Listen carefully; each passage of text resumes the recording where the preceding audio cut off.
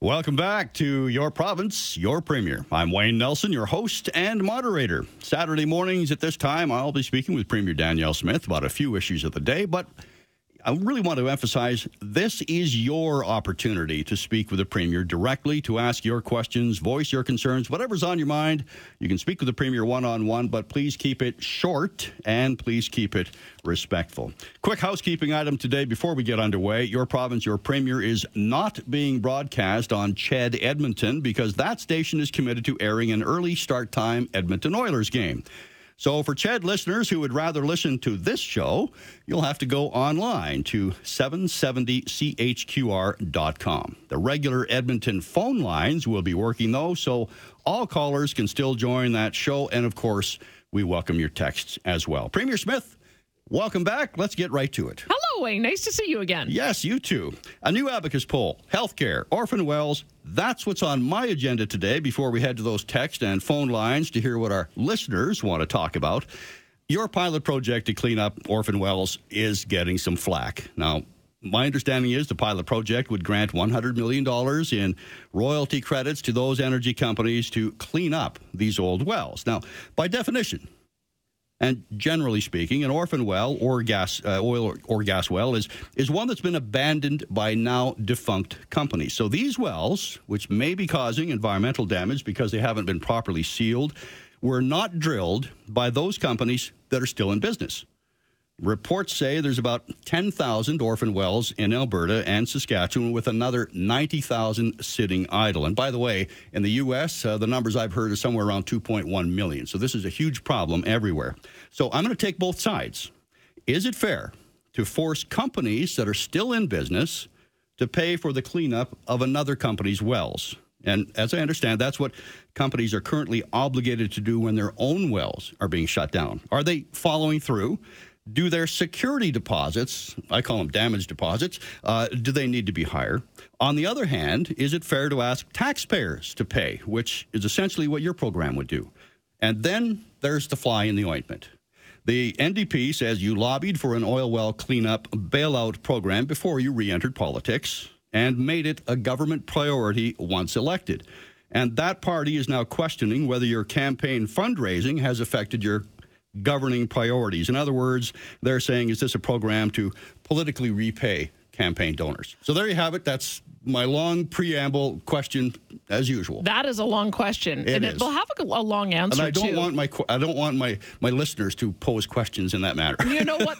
And it's perfectly fine. There's a lot that I've got to address there. One of the things I would say is that a part of, I think, the inspiration for this program came from the fact that the federal government came through with $1 billion subsidy for well site recovery. They called it the Site Rehabilitation Program, and it was really well received by the industry. We have a number of environmental companies, service companies that really amped up their ability to abandon wells, became more efficient at it, and we had great success with that. And so what I'm worried about with that funding coming to an end is how do we maintain that momentum? How do we make sure that we don't lose all of that incredible learning in the service industry for how we do these kind of abandonments?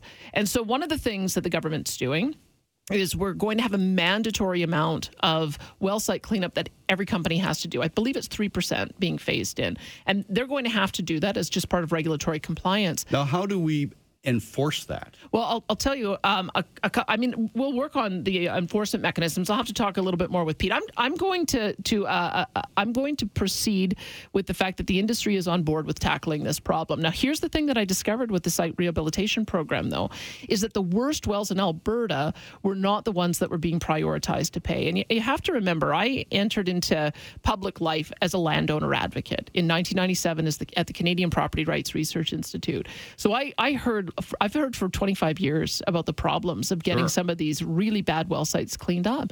And we have a number of flare pits are the biggest one. These are sort of pools of water where they used to just throw in materials, and they've been sitting there in some cases 40, 50, 60 years. Part of the reason they don't get cleaned up is it's a huge environmental liability expense, and companies are worried that they're not going to be able to get the sign-off on it. And so, as I understand it, there's 4,300 of these sites across the province. And the worst of the worst. So okay. We felt we needed to have, in addition to a mandate on companies that you've got to clean up a certain percentage of your wells every single year going forward. We also felt like we needed to have a particular attention paid to the very worst wells. Because I'll tell you from a landowner perspective, you've got landowners who are looking at who is going to be left holding the bag in the end if this liability just keeps getting pushed forward decade after decade, year after year. Because you've got the environmental damage, you've got potential groundwater leaks, completely methane, all this kind of stuff. And imagine if you're a landowner owning a property that has a potential $1 million liability cleanup, and now you're going to go sell that property. That's going to be factored into whether or not somebody wants to take that on. And if it hasn't been cleaned up for 60 years, a buyer would have to think, is it ever going to be cleaned up? I want to eliminate that risk for landowners. I think that that's part of my responsibility because I've been the reason I advocated for this program when I first heard about it was because I feel so passionately about landowner rights. I feel so passionately that this has been a long-term problem. No one's ever found a way to address it.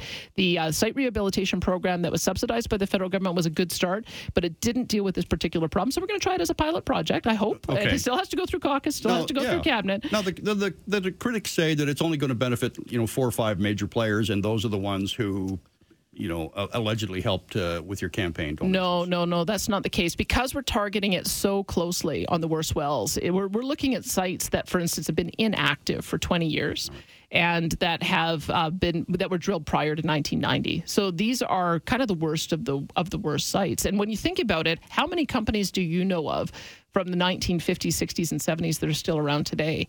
What has happened is that the polluter who created the problem is not around anymore. And yet these liabilities kept on getting carried forward along with producing assets. And now we're left with somebody holding the bag who may not have been responsible for the initial liability. We have regulators who allowed for those transfers to occur. We had regulators in the past who didn't require cleanup. We had regulators in the past who signed off on some of these practices. And so I think the regulators that we have to take a bit of responsibility as government for the fact that we didn't manage it the way we should have historically. This is a historical problem. Is this pilot project a Ralph Klein trial balloon? I hope we can actually trial it to see if it works. I want to see if the industry lines up to do this work. I want to see if we've got support from the service companies and the environmental companies that'll be doing the work, and I want to see if the landowners support it because we're going to create a process where landowners are going to be able to nominate the sites so that we don't miss any. We want to make sure if there's a particular site that's been abandoned for a long time or inactive for a long time, that's causing real problems to a landowner's operations. We want to be able to elevate that so that it can be repaired so they can get back to managing their land the way they want to without that interference. All right. One quick question before we hit to the phones and text lines. Healthcare. This is one of 3 issues that matter most to Albertans, according to a recent poll. We'll get to that throughout the show. You and the other premiers met with Prime Minister Trudeau earlier this week to address the funding offer. Alberta's share about $518 million, most of which won't come with strings attached, as I understand. I think that was probably a bit of a concern heading into the talks. So do you take the money and run, so to speak, or do you say, nice try, Mr. Prime Minister, it's not enough? How close are you to reaching an agreement? I entered into this because it had already been an active discussion from the premiers for 2.5 years. And I just want people to understand why the premiers were disappointed. They've been advocating for a year-over-year increase of new money of $28 billion. And it looks like there's a year-over-year increase of new money at somewhere in the order of $8.7 billion. That's my calculation. Some of the other premiers think it's less. So it really is a less than a third of what it is that they were asking for. And so the Prime Minister has been saying that he wanted to transform healthcare for a generation. And quite frankly, they're really just maintaining the level of funding that they've had historically, which is about 20% of our overall cost. Are we close to signing off? You know what? I don't want to look a gift horse in the mouth. I don't want to diminish that Alberta's share is going to be $518 million. And we can do a lot of good with that. My health minister has an ambitious plan to be investing in home care and continuing care. We want to make sure that we're investing further in mental health and addiction, in particular for our adolescent community, which is a priority for the federal government as well. There's a special fund for Indigenous health care, which is really important because our Indigenous communities want to build long-term care and acute care as well as mental health and addiction facilities on reserve, and we will be able to partner and assist them with that. Okay. So I think that we can make some really good strides with the dollars that are on the table, but I wanted people to understand that, of course, the premiers were hoping that the federal government would want to be an equal funding partner. It started out, healthcare started out that way, 50-50 funding arrangement. They're now down to 20%. Right. So we've got to continue on with our reforms with our own resources, and we're going to do that. That's why I started out on an ambitious reform agenda as soon as I got elected, as I knew that we needed to move, regardless of whether or not the federal government came to the table. All right. Enough for you and me, because it's not what the show is about. It's about callers. I want to take one quick call. We're running a little bit behind in terms of where we need to take our breaks. Steve, good morning. You're on with Premier Danielle Smith. Please keep it short, because I'd like to get on time. You said $500 million will do a lot of good, but the city of Calgary is spending $500 million on 250 buses so the mayor can virtue signal when she goes to conferences. The buses are going to be recharged with natural gas-produced electricity, which we could convert the entire fleet over for $1 million to natural gas, and we'd be up $500 million, which would end $500 million would literally end homelessness on the spot. So if we're going with the hydrogen economy, why are we buying electric buses? I have to. Thanks. Nice to hear your voice again, Steve. That'll be a question you'll have to ask Mayor Gondak. And I have already put it to both the mayors that I think that our future in Alberta is going to be more on building out the hydrogen economy. We're already doing some pilot projects. I think there's the Alberta Motor Transport Association is working on doing some conversions on truck engines so that they can take biodiesel and hydrogen. And I think as we start down that path, there's going to be a lot of applications for snowplows and graders, for garbage trucks, for buses. And so I think we've got to get started building out the hydrogen infrastructure, making sure that our partners know that it's going to be a reliable source of energy. And I think you'll see that conversion in the future. But your point is taken. I think that's going to be a really important approach that we take in future to make sure that we're supporting the economy and also reducing emissions. All right, we're going to pause for that long-awaited break. I'm Wayne Nelson. I'll be back with Premier Danielle Smith. More of your calls and texts when we return on Your Province, Your Premier. If you're just joining us today, you are listening to Your Province, Your Premier, heard every Saturday morning for listeners throughout Alberta. Normally, we would be broadcasting on CHED Edmonton today, but that station is committed to airing an early start time Edmonton Oilers game. So for CHED listeners who would rather listen to this show, please go online to 770chqr.com. The regular Edmonton phone lines are still working, though, so all callers can still join the show. And on that note, we are going to go from Chris calling in from Edmonton. Go ahead, Chris. You're on with Premier Danielle Smith. Oh, good morning. My question is simply this. The taxpayers seem to be on the hook now for these royalty breaks because previous governments didn't ensure that the damage deposits were sufficient, or there was no insurance or bonding in place, or director's liability wasn't in place. So two questions. Number one, why should the people pay for the previous missteps of government? And secondly, is there now adequate damage deposits and insurance or bonding or director's liability in place? Oh, good. You got me on now. Thanks for the question. I guess what I would say is that we believe that the government's made some of the mistakes that you identified. In other jurisdictions, as I understand it, once a well has become inactive, you have to clean it up within 5 years. So there is a different way to regulate. There's no question about it. We chose not to. And so I've entered this position now looking that we have got, I think, a registered liability on all of the inactive sites of somewhere in the order of $30 billion. And so when I looked at the federal government coming in with $1 billion, nobody seemed to have a problem with that. People thought that was a reasonable amount of money to spend to get this thing kickstarted. And I just don't want to keep going to the federal government and asking them to bail us out on a problem that we're partially responsible for creating. So I think we've got to make sure that we're doing what we can to address the legacy issue. But you're very right. The next consultation I would like to do on a go forward is, do we have to get some kind of fund upfront when the well is drilled that follows the fund all the way through to the end of its life, so that it is pre-funded? Because that's where the big money comes in. It's right in the first couple of years of drilling a well. And so that's an environmental trust type of model. I have had consultations about that. I'm not saying that we're moving on that, but I think you and I are thinking in the same direction, is that we've got two problems we need to solve. We've got a legacy problem of wells that have been drilled going back all the way to 1947 that haven't been cleaned up. And we've got a future problem that we're continuing to drill wells, and let's make sure that we're not compounding the problem. How do we make sure that there's enough money set aside to ensure that those get cleaned up in the future? Right. So we're just taking one bite at a time. We have a couple of related texts from Jane calling on the or texting us on the QR text line. Jane says, whilst I'm not impressed big companies will get this subsidy, the landowner will ultimately benefit. After we bought a section of farmland, the oil assets changed hands, and the new foreign owners refused to honor their commitment to maintaining and cleaning up old sites. We had to threaten court action. And she goes on to say in a separate text, selling these dirty sites was a common trick among oil companies, selling problem areas and new owners refusing commitments. The Premier needs to address this unethical practice. It's where the problem starts. I agree. I worry that what happens when some of these deals get put together is that you get a bunch of wonderful producing assets packaged up with a bunch of junk.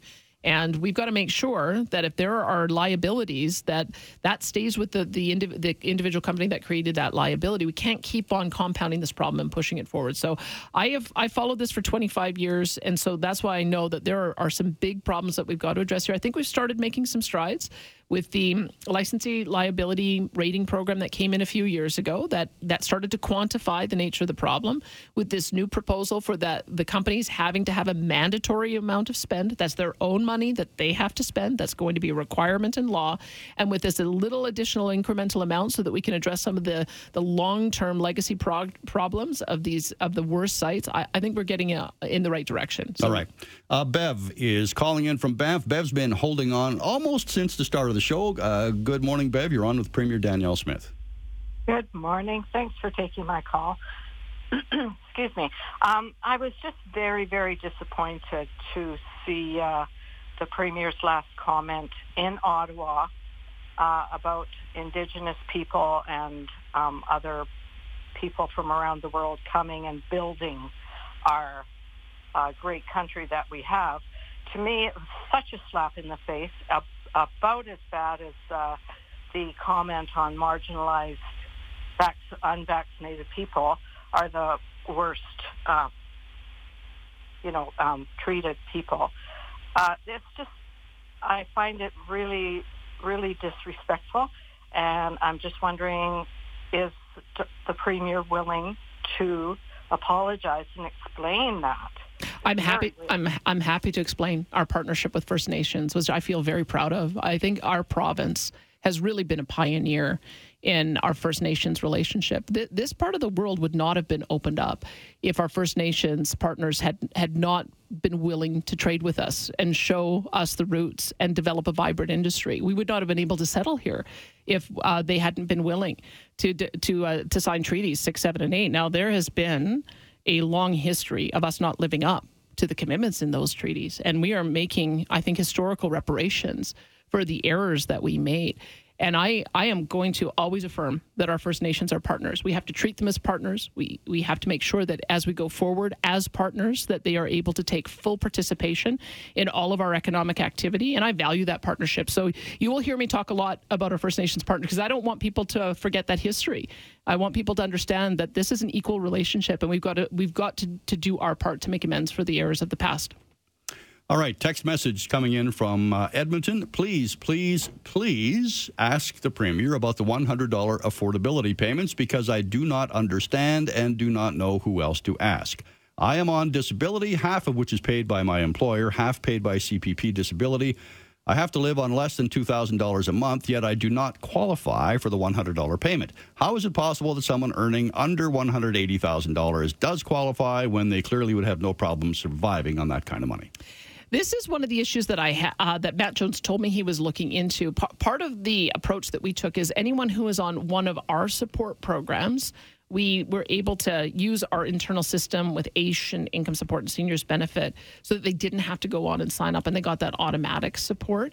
The CPP disability pension is a federal program, and so I think that there was some difficulty in trying to identify those who could how we could support them. I don't know that we have an answer to that. I don't know if my comms team is listening. Normally, when I do these, I'll defer that for for maybe after the break, just to see if I can get an answer to that question, because I know that the affordability minister was looking into it, because we want to make sure that those who are most in need are supported. But that was one of the complexities that we were trying to handle.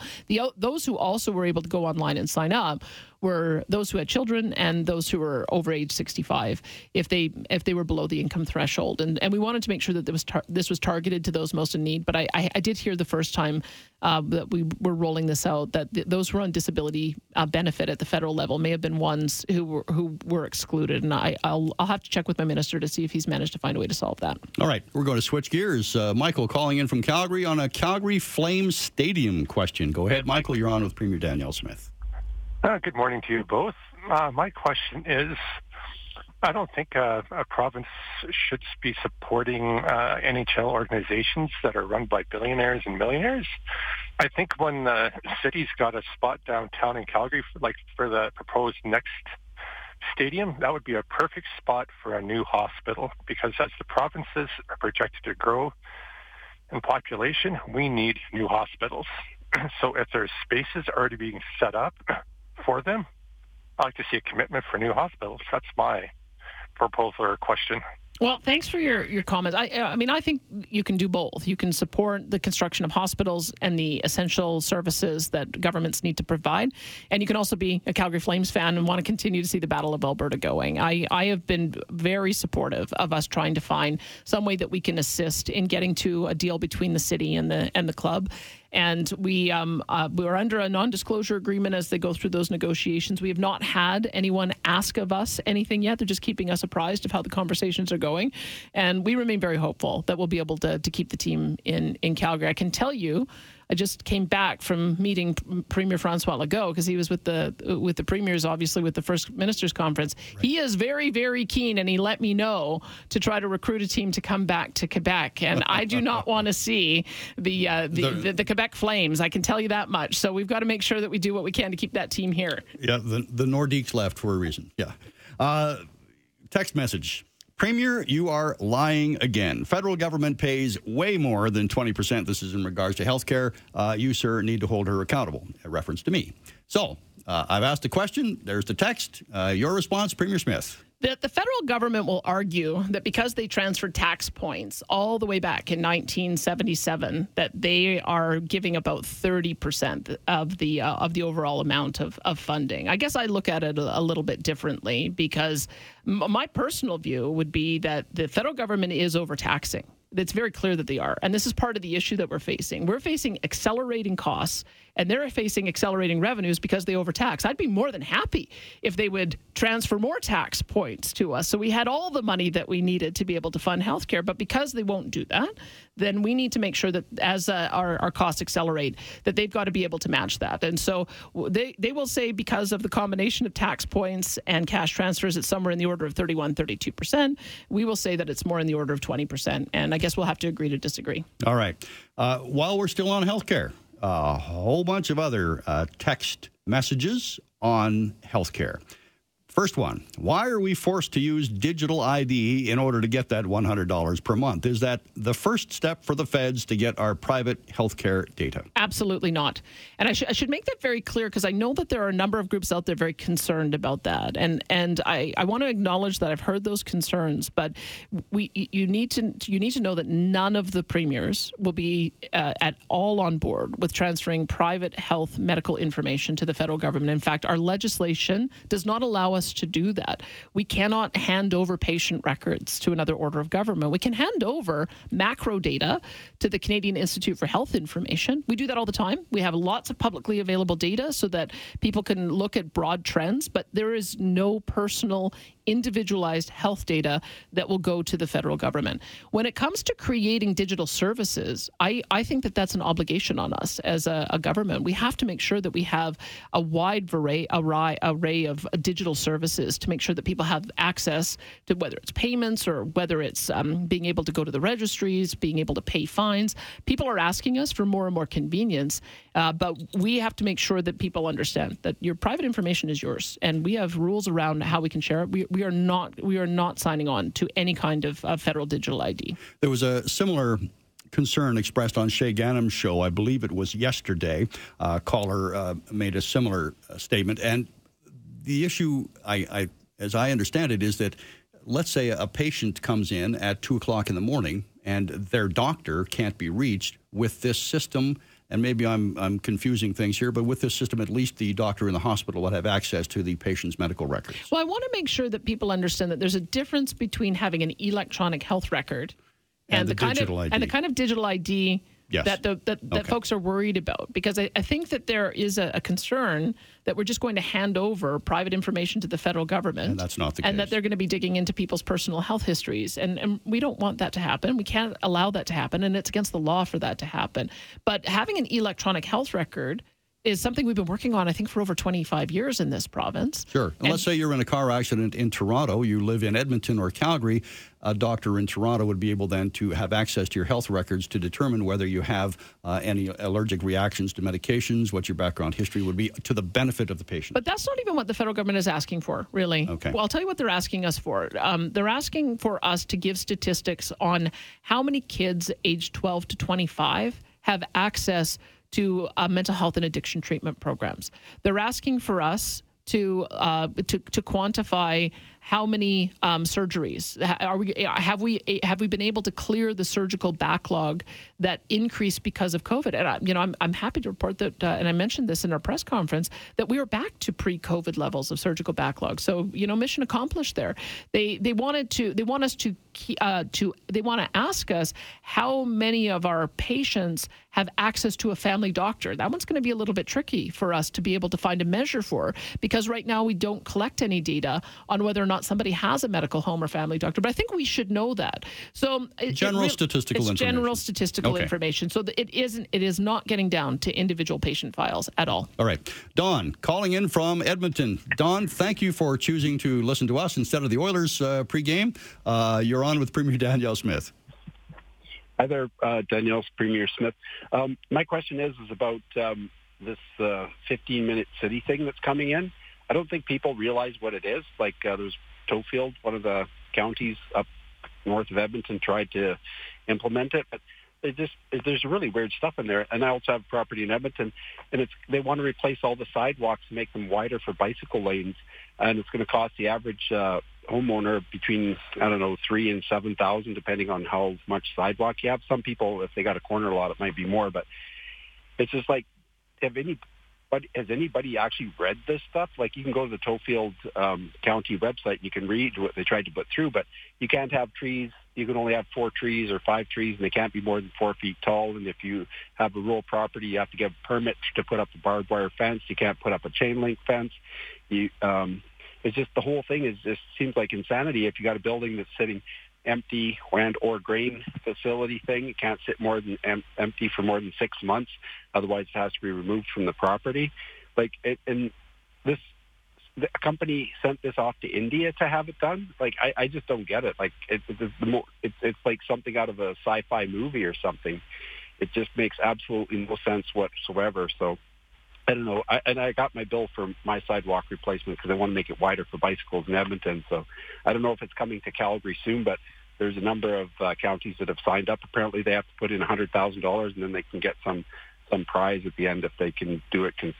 Whoever does it the best gets some prize or whatever it is. All right. Premier Danielle Smith can shed some light on this, hopefully. Yeah, Don, thanks for that. I have asked my Municipal Affairs Minister, Rebecca Schultz, to look into that. And for those who live in big cities, they won't be maybe surprised by some of the restrictions that you put in. It must be a bit of a shocker living in a smaller town, though, because this is kind of a standard language, she tells me, in some of the land use bylaws that you have in the larger cities. And we do give municipalities to make this authority under the Act. Now, maybe we need to put some more guideposts around that. I'm hearing you that there's a concern, but if I understand what's happening in particular in Thorhill, they've heard you loud and clear, and they are apparently calling a special meeting to stop the second reading of their bylaw. The RMA, the Rural Municipalities Association, is also getting calls, and so they're concerned too. So I think that perhaps applying this kind of framework in a smaller town environment, it sounds like it's inappropriate, and people have been responding that way. The concept of a 15-minute city, I mean, I'm still trying to figure out exactly what that means, because if the notion is that you should be able to have a grocery store and an outdoor rink and maybe a swimming pools within 15 minutes of your home, that's actually a pretty positive vision, because I think for a lot of development over the years, we've been building out communities that don't have all of those those amenities in the outlying areas. If that's what it's about, then I think we can get on board with it. But if it's about telling people you can only stay in your community and only travel within 15 minutes of your home, I can see why people are pushing back on it. I think we should try to keep an open mind on this. All right. That I think that our municipalities are trying to balance a lot of competing interests. And if this results in better, more vibrant, robust communities with more amenities closer to home, then it could be positive. I'm watching it, but I haven't made judgment yet. What's the prize? What's the prize? What's the prize? Yeah, our caller said that there was some kind of a prize for these communities. So, I don't know if there's a prize. we'll have to check into that. Don, you'll have to send Wayne a text so I can look into that. All right. Murray is calling in from Medicine Hat regarding a solar question. Murray, you're on with Premier Danielle Smith. Go ahead. Good morning, Danielle. My question is, what's being done in the renewable energy sector so the government or the landowner isn't responsible for reclamation costs if these companies abandon them or, declare bankruptcy? I'm just wondering why there isn't some sort of bond being put up when they're building these so that the government doesn't get on the hook for them. I think we could learn from the past with the oil and gas companies with some of these wells that are contaminated. Right on, Murray. I totally agree with you. In the mandate letters that I gave to the ministers responsible, I said we need to have a parity in how we look at doing these kind of abandonments, because as I mentioned, we've got a registered $30 billion liability because of oil and gas development. But it's the same thing. We're coming to the end of life for some of these wind projects, some of these solar projects. And as I understand it, we don't have recycling available for either of those. So who's on the hook to do the removal if the company doesn't have the money to do it? So I think whatever proposal we do on a go forward for future oil and gas development, we've got to make sure that we've got similar proposals for any other type of energy use so that we don't end up with that same problem. So you're right to raise it. We don't have policy developed around it yet, but I've asked my ministers to actively look into how we can get that parity. All right, you're listening to Your Province, Your Premier. We're going to be coming up for a break here in a couple of minutes. Premier Smith, I just wanted to touch on the poll that was released by Abacus on Thursday. Gives your UCP a 2-point edge over the NDP. Now, you and I are both former members of the media, so we know that polls like these, whether from Abacus, Leger, Ipsos, Environics, Gallup, or other companies, they come out fairly regularly, and whenever they come out, there's always some headline grabbing. There's also the fairly standard response that the only poll that counts is the one that's on election day, but we have to take a look back at some recent polls that have been fairly accurate harbingers of the final outcome. So what's your take on this poll result? Well, I would say we have a lot of work to still do, because I think we did have diminished confidence from the public. It was very clear. We went down as low as 31% in the polls, and with the NDP at 52%. So I'm pleased to see that Albertans are willing to give us a chance. They are seeing some positive signs that we're moving in a different direction. I think they're liking some of the policies that they're seeing, but that only brings us to even. And in fact, the NDP in that poll shows that they're still 2 points ahead of us in Calgary. So the NDP are polling sort of massive majorities in Edmonton. We're polling kind of massive majorities in rural Alberta, but the battleground is going to be Calgary. And I don't want to take for granted that we have addressed all the problems that Calgarians are concerned about. We absolutely did diminish confidence. But we've got some strong ministers representing the city. We've got Matt Jones, who's done incredible work on the affordability and utilities file. Rebecca Schultz, our municipal affairs minister.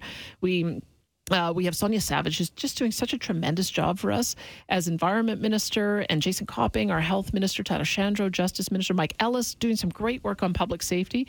I just want to make sure all those guys get reelected because they're such a strong team. And so I think as people see more and more the kind of latitude I've given to my cabinet to go out, identify problems, and really dig into them and solve them and lead the file, I think that's going to increase confidence. So I want to make sure we do more of that. When you get behind closed doors with your cabinet, do you use the polls to focus on where you need to improve? You can say, hey, team, look, we're making some headway here, but the polls are showing we're weak and we need to make some progress here. I'll tell you what I do look at. I look at the issues polling is, do people trust us on different issues? And people absolutely trust us on jobs and economy. They know that if they re-elect the UCP government, we're going to continue to create a business environment that will attract business. We just got an A-, which is the highest score in the country on our red tape reduction. Dale Nally is doing terrific work there.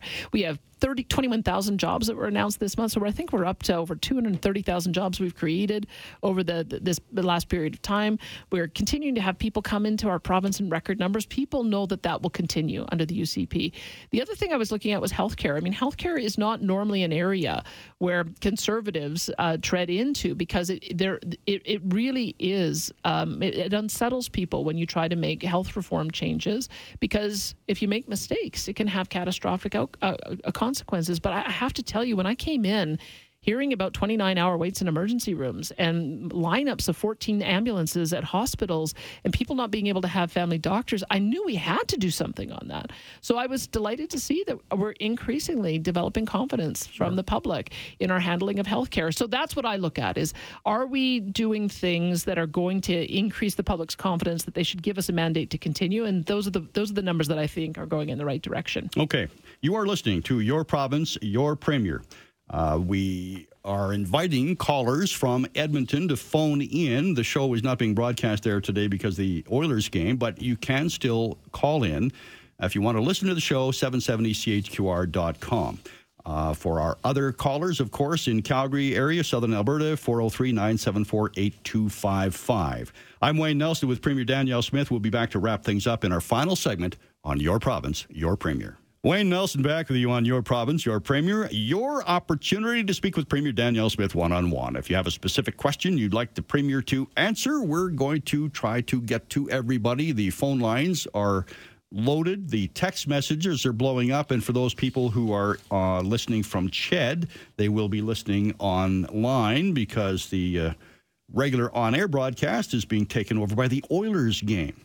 But we are still taking their phone calls. All right, let's go to Keith calling from Trochu. Good morning, Keith. You're on with Premier Danielle Smith.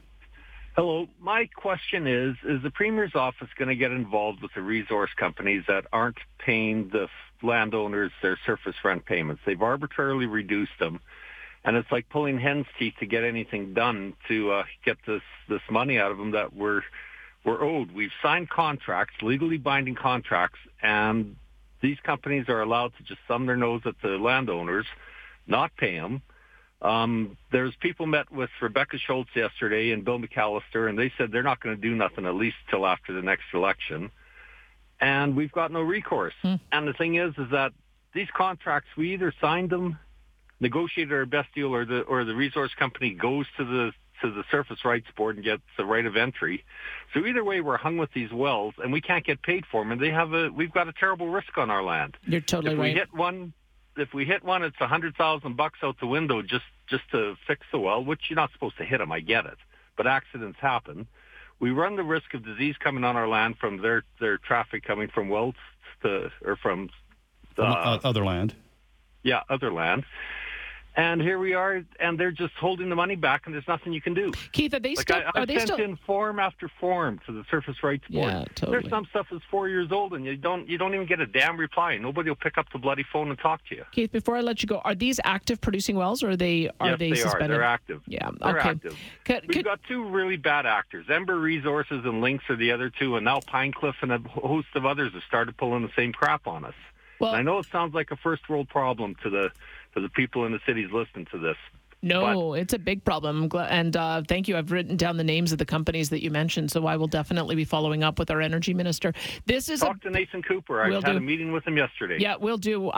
Send if you wouldn't mind, if there are other companies I need to know about, send an email to premier@gov.ab.ca, and I'll make sure that we can follow up on this, because you're completely right. I mean, part of the issue that we want to start addressing in providing this credit that we were talking about is no one will qualify for it if they have outstanding taxes that they owe to a municipality or outstanding payments that they owe to a landowner. So we're trying to use a bit of a carrot and stick there. If you want us to assist in helping to address these worst wells, then you've got to make sure that you're up to date on your liability. So that's one part of how we're trying to enter into this conversation. But the last time I had heard a number around this, I think we were out $250 million in liability on what was owed to landowners, and about the same amount to municipalities. I'm sad to hear that this has not been addressed, because we've seen over the last year and a half, of course, that companies are doing much, much better than they have historically on the revenue side. So let me take that away, because I agree with you. We have to make sure that our energy companies are meeting their commitments for all of the liability that they have, and that includes the surface rights payments. All right, back to the text lines. When will the Premier address issues and delays of drugs approved by Health Canada delayed by province? You know, I talked to an MP when I was in Ottawa who raised this issue with me as well. And this has been an historic problem. When I was on the air, I tried to identify some of these brand new treatments and rare drug treatments that were approved by Health Canada, because I knew that there was some delays in getting it onto the formulary. So I've got a couple of examples of that. And I just got back, as I mentioned, from Ottawa. So I'll be talking with our health minister to see how we would be able to bridge that gap, because it does take longer for Health Canada to make their own approvals. And so it seems to me they've done their due diligence. If they've done their due diligence and have said that this is the best treatment, we should be putting that onto our formulary here so that it's covered. All right, Barry is texted in, said he can't call anyone and would like to know why, when we were approved on the application, the affordability application, we have not seen the $200 for my wife and completed and approved. Can't reach anybody. He's very frustrated. Well, I'll tell you a couple of the things that we heard. 99% of the payments went through without a problem. The ones that didn't go through, there was an error in adding some information for the bank accounts. That's the information that I got before I came on the air, because I wanted to see if there were any problems. So let me see if I can get a troubleshooting line for how you might be able to get somebody who can address that, because others had the same issue and they've managed to get it resolved. So I'm just monitoring my texts as they come in to see if one of my comms team gets me an answer to that before we're done today. All right. Jonna is calling in from, I'm not sure where she's calling in, but go ahead. You're on with Premier Danielle Smith. Good morning. I'm calling in from the Hill Spring Mountain View area. Premier, I'm not sure if you've heard about this yet, but there's a large turbine project, Riplinger Wind Turbine Project, that's supposed to be going in our area, and it is massive. We are very concerned down here about what it's going to do to not only the wildlife, but our views of the mountains here. It seems like there hasn't been much consultation done on this project. Have you heard of it? I don't believe I have. I have heard of some controversy around certain wind projects. I'm not sure if I've heard about this one in particular. Where's it at in the process? Have you gone through hearings? Oh, sorry. Sorry. You know what? Again, just go to premier@gov.ab.ca so that it goes into my inbox, and I'll see if I can get an answer for you once my policy team has a chance to look at it. Quick couple of text messages. First, when will students be able to apply for the affordability payments? Many have to have jobs while in school full-time. Many are stressed and unable to afford a lot of things. We're looking at different ways that we can support students and recent grads, and I believe that my advanced education minister will have more to say on that next week. I don't want to preclude his announcement. We've gone through some discussions at Cabinet. We still have to go through some discussions at caucus, but I believe there'll be an announcement next week. All right, back to the phones. And Mark has been holding on for some time. Mark is calling in from BC, it looks like. Premier. You're on with Premier Danielle Smith. Yeah, thank you, Premier. How are you doing? I want to give you some glory. You are an absolute game changer to Canada. I want to tell you that I feel you're a voice. I'm from BC. I'm a trucker. You're a voice not just for Alberta, but for Canada. And I don't want you to get dragged down by the leftist body politic minutia. This is what they're going to try to do to you, is drag you down with nonsense conversations about ridiculous scandals. I hope you will keep a clear head, keep a clear vision, stay strong, be fierce like Trump, because I'll tell you, this country needs you now more than ever. And I think what you're doing so far is excellent. I mean, what other premier in history of Canada, I can't even think in the near future, has taken on Ottawa like you have. So I want you to bask in the glory.